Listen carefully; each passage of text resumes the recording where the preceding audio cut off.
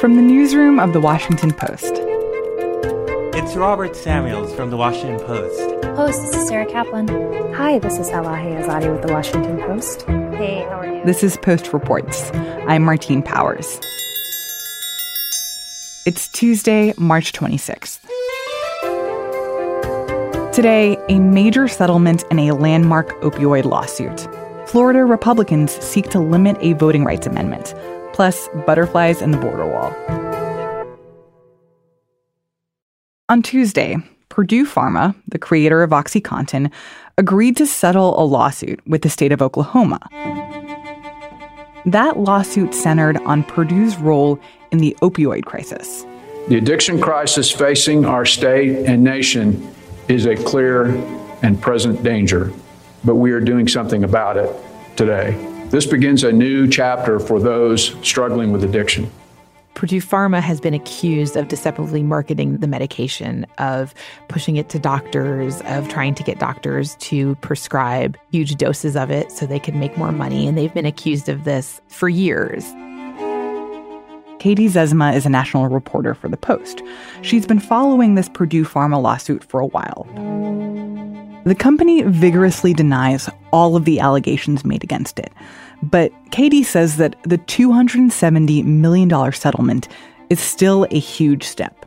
And right now we have really thousands of lawsuits across the United States against Purdue and other opioid manufacturers and other people up and down the supply chain, alleging that they contributed to the opioid crisis that we see now that's killing tens of thousands of people a year. This is a big deal because of all these thousands of lawsuits that are happening right now, this is the first one to settle. And there is a belief that this could potentially set the floor for what settlement could be in all of these other lawsuits. And when you say Purdue Pharma's role in the opioid crisis, what does that actually mean? What did they do? In the 1990s, Purdue Pharma introduced OxyContin, which was then hailed as a wonder drug for pain. It went widely out onto the market.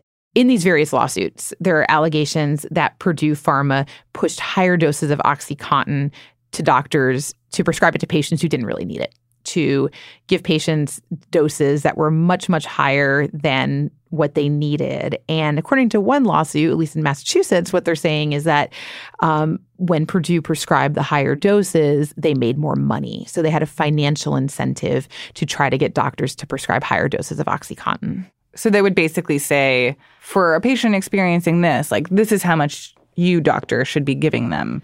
Yes, and also that they just push the drug incredibly hard on doctors as a solution for pain, for any kind of pain. Here was this drug that really worked and that you should use and I imagine prescribe. They may not have talked about the addiction side of things. Precisely. The most powerful pain medicines for the most severe pain are called opioids. They, too, are only available by prescription. Opioids are very natural medicines. So according to these suits, Purdue has said this drug is not addictive. It's revolutionary. It's new. It will take care of your pain, and you should prescribe it to people who are in pain. They don't wear out. They go on working. They do not have serious medical side effects. And so these drugs, which I repeat are our best, strongest pain medications, should be used much more than they are for patients in pain. And the fact that Purdue is settling in this case, what does that mean for other big drug companies that have potentially had a role in the opioid crisis? I think that remains to be seen. Once there is a settlement, that is kind of the preferred option. The really big thing that's happening is there's about 1,600 cases against pharmaceutical companies and pharmaceutical distributors that are consolidated in a massive federal case in Cleveland. It's called multi-district litigation, and someone has told me that they think it's the most complex litigation in the entire history of the United States, even more complex than the tobacco legislation that settled, in the late 1990s.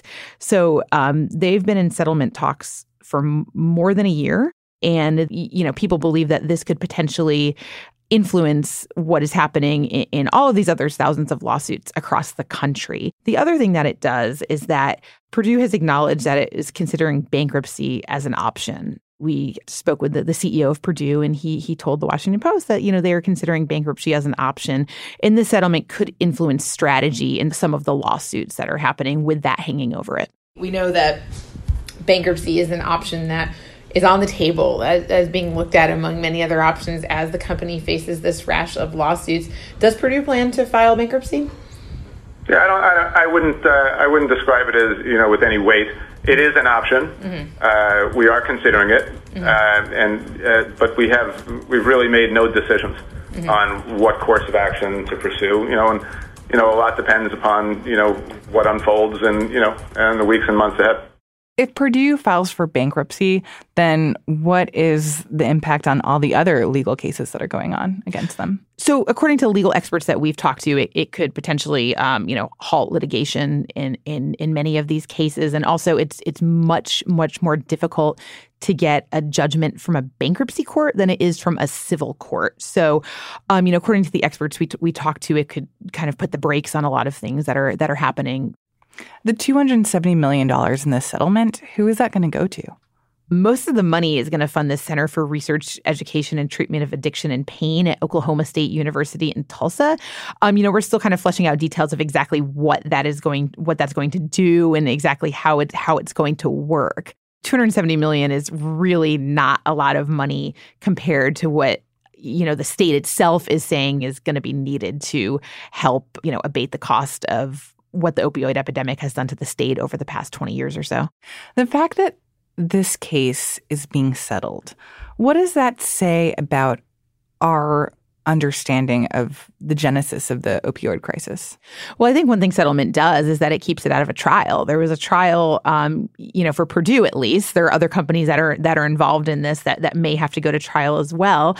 But for Purdue, it keeps them out of a trial and it keeps them away from a jury of Oklahomans who would see evidence that the state would present, alleging that they deceptively marketed these drugs and that they contributed to thousands of Oklahomans dying. There's a lot that we will not now see because of this settlement. There's a lot of, information that won't be out there in open court because of this settlement. So is this a win for the state of Oklahoma? Is this a win for victims of the opioid crisis? I think it's a little more complicated than that.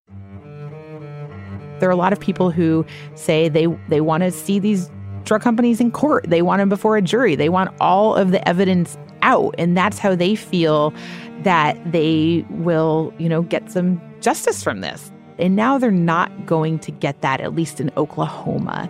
So I think it's a bit of a draw. And I would not be surprised if there are people in Oklahoma who are disappointed by this. Katie Zezima is a national reporter for The Post.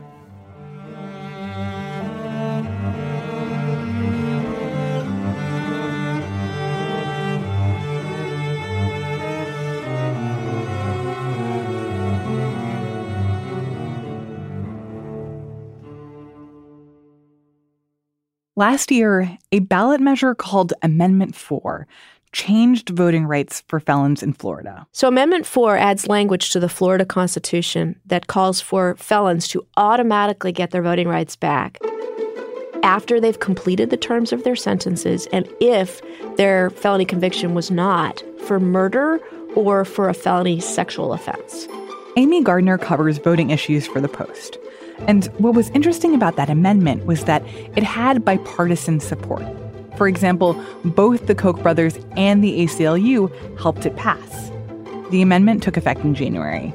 But now, Republicans in the Florida legislature are considering a number of definitions of these categories that are excluded under Amendment 4. Basically, they're thinking about expanding the types of convictions that disqualify you from ever having your voting rights reinstated. And by doing that, the state legislature and Republican Governor Ron DeSantis could reduce the number of people who would benefit from the new law. You hear folks saying that this is voter suppression, which is also kind of a fighting phrase for Democrats right now. So it's very partisan, it's very heated, and you can see that it's becoming quite divisive. Amy says that the amendment was a big deal in Florida. It was a huge deal. Florida, until January 8th, when the amendment went into effect, had the most restrictive rules regarding felons and voting rights. It was the largest enfranchisement of voters in this country since the 1960s, when you had several civil rights acts and also a constitutional amendment banning a poll tax, laws preventing other kinds of, sort of Jim Crow laws, literacy tests, that kind of thing. Oh, wow. So the largest expansion of voting rights to any group of people since the 60s? Exactly. Huge. So this passed in November of last year. And then what happened? So soon after Amendment 4 passed so overwhelmingly, but soon after that, the governor-elect, who also won by a pretty narrow margin, Ron DeSantis beat Andrew Gillum by about 30,000 votes, said that he didn't think that Amendment 4 should go into effect until the Republican-controlled legislature had a chance to enact sort of implementing legislation. So basically, Governor DeSantis was saying, look, the amendment that was passed by all these voters, it's worded pretty simply, and maybe we need to go in and have a little bit more language to clarify exactly who can and who cannot vote. That was the reason why this is going to the state legislature. What are they doing? They're adding murder charges and even, for instance, attempted murder, which supporters of Amendment 4 think is ridiculous. They're also, in some cases, creating a really long list of offenses that have anything to do with sex, like prostitution or selling pornography near a school, or lewd and lascivious behavior that advocates for Amendment 4 say goes way far afield from the intent of voters and supporters of the amendment. And then third, they're fairly broadly defining what completion of sentence means, even including costs and restitution when they have been converted into a civil lien. And that's really complicated and jargony, but it's important because a judge will tell you, you're done. You've served your sentence. You've paid your dues. You haven't finished paying your restitution because it's a lot of money. You owe, let's say, $100,000 because you are guilty of fraud or something. But I'm going to convert that into a civil lien and allow you to pay that back slowly, basically for the rest of your life. That category of felon would conceivably be excluded from ever voting again in Florida for the rest of their life if they are never fully paid up. And those are some of the folks that we saw coming to Tallahassee this week to tell lawmakers, please don't do it this way. I had to sit down with the probation officer, and we went through everything. And it was my complete and total understanding that at that point, when I signed that paper, I was free. There was a woman who testified yesterday who owes $59 million in restitution. I'm like a citizen again, except for I still can't vote. I'll never vote in this state again at this rate. And I can imagine that it's even more politically heated because of the ways that giving all these people their voting rights back would change the potential political landscape for the state of Florida. I think that the attention to expansion of voting rights has a strong relationship to the attention to criminal justice reform in our country. There is a view that sentencing structures across the country are unfair and racist. And you can see that convictions are disproportionately affecting Black people. In 2016, in the presidential race, more than 9 million people voted. That's a lot of people. Florida is huge. It's the ultimate swing state.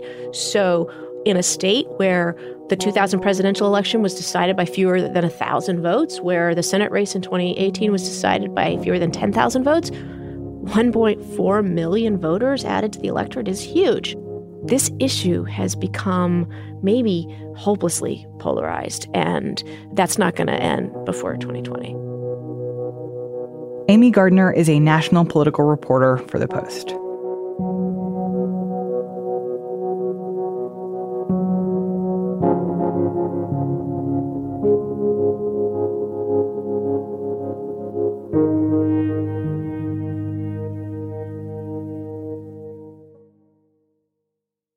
And now, one more thing.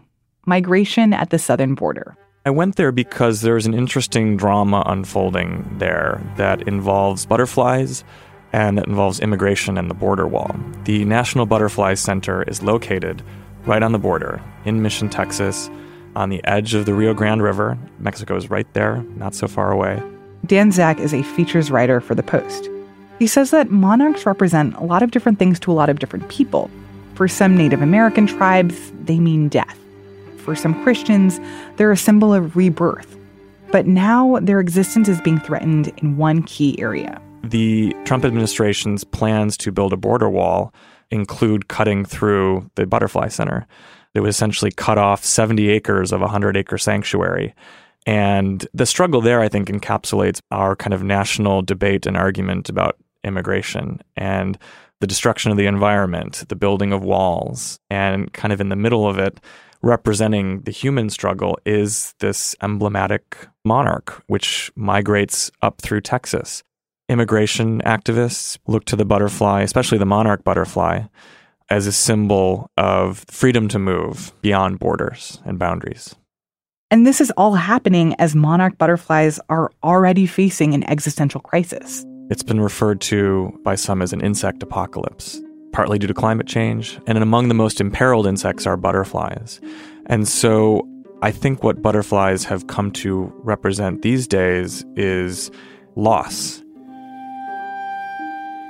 The eastern population is a third the size of its 1996 count.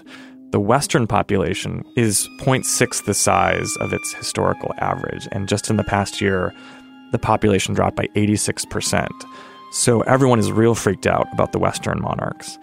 But overall, both populations, there is a trend of decline and a sense of loss over the past few decades. And we'll see the disappearance of a phenomenon unlike any other in nature. Dan Zak is a features writer for The Post.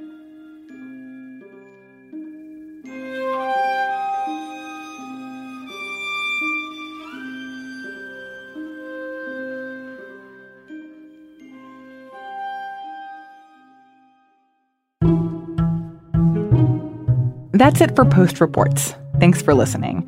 If you want to support the show and the work that we do here, we have a special offer for you, our Post Reports listeners, a 50% discount on an unlimited digital subscription, which means you get access to our website and our apps for less than $1 a week. Visit postreports.com/offer. I'm Martine Powers. We'll be back tomorrow with more stories from the Washington Post.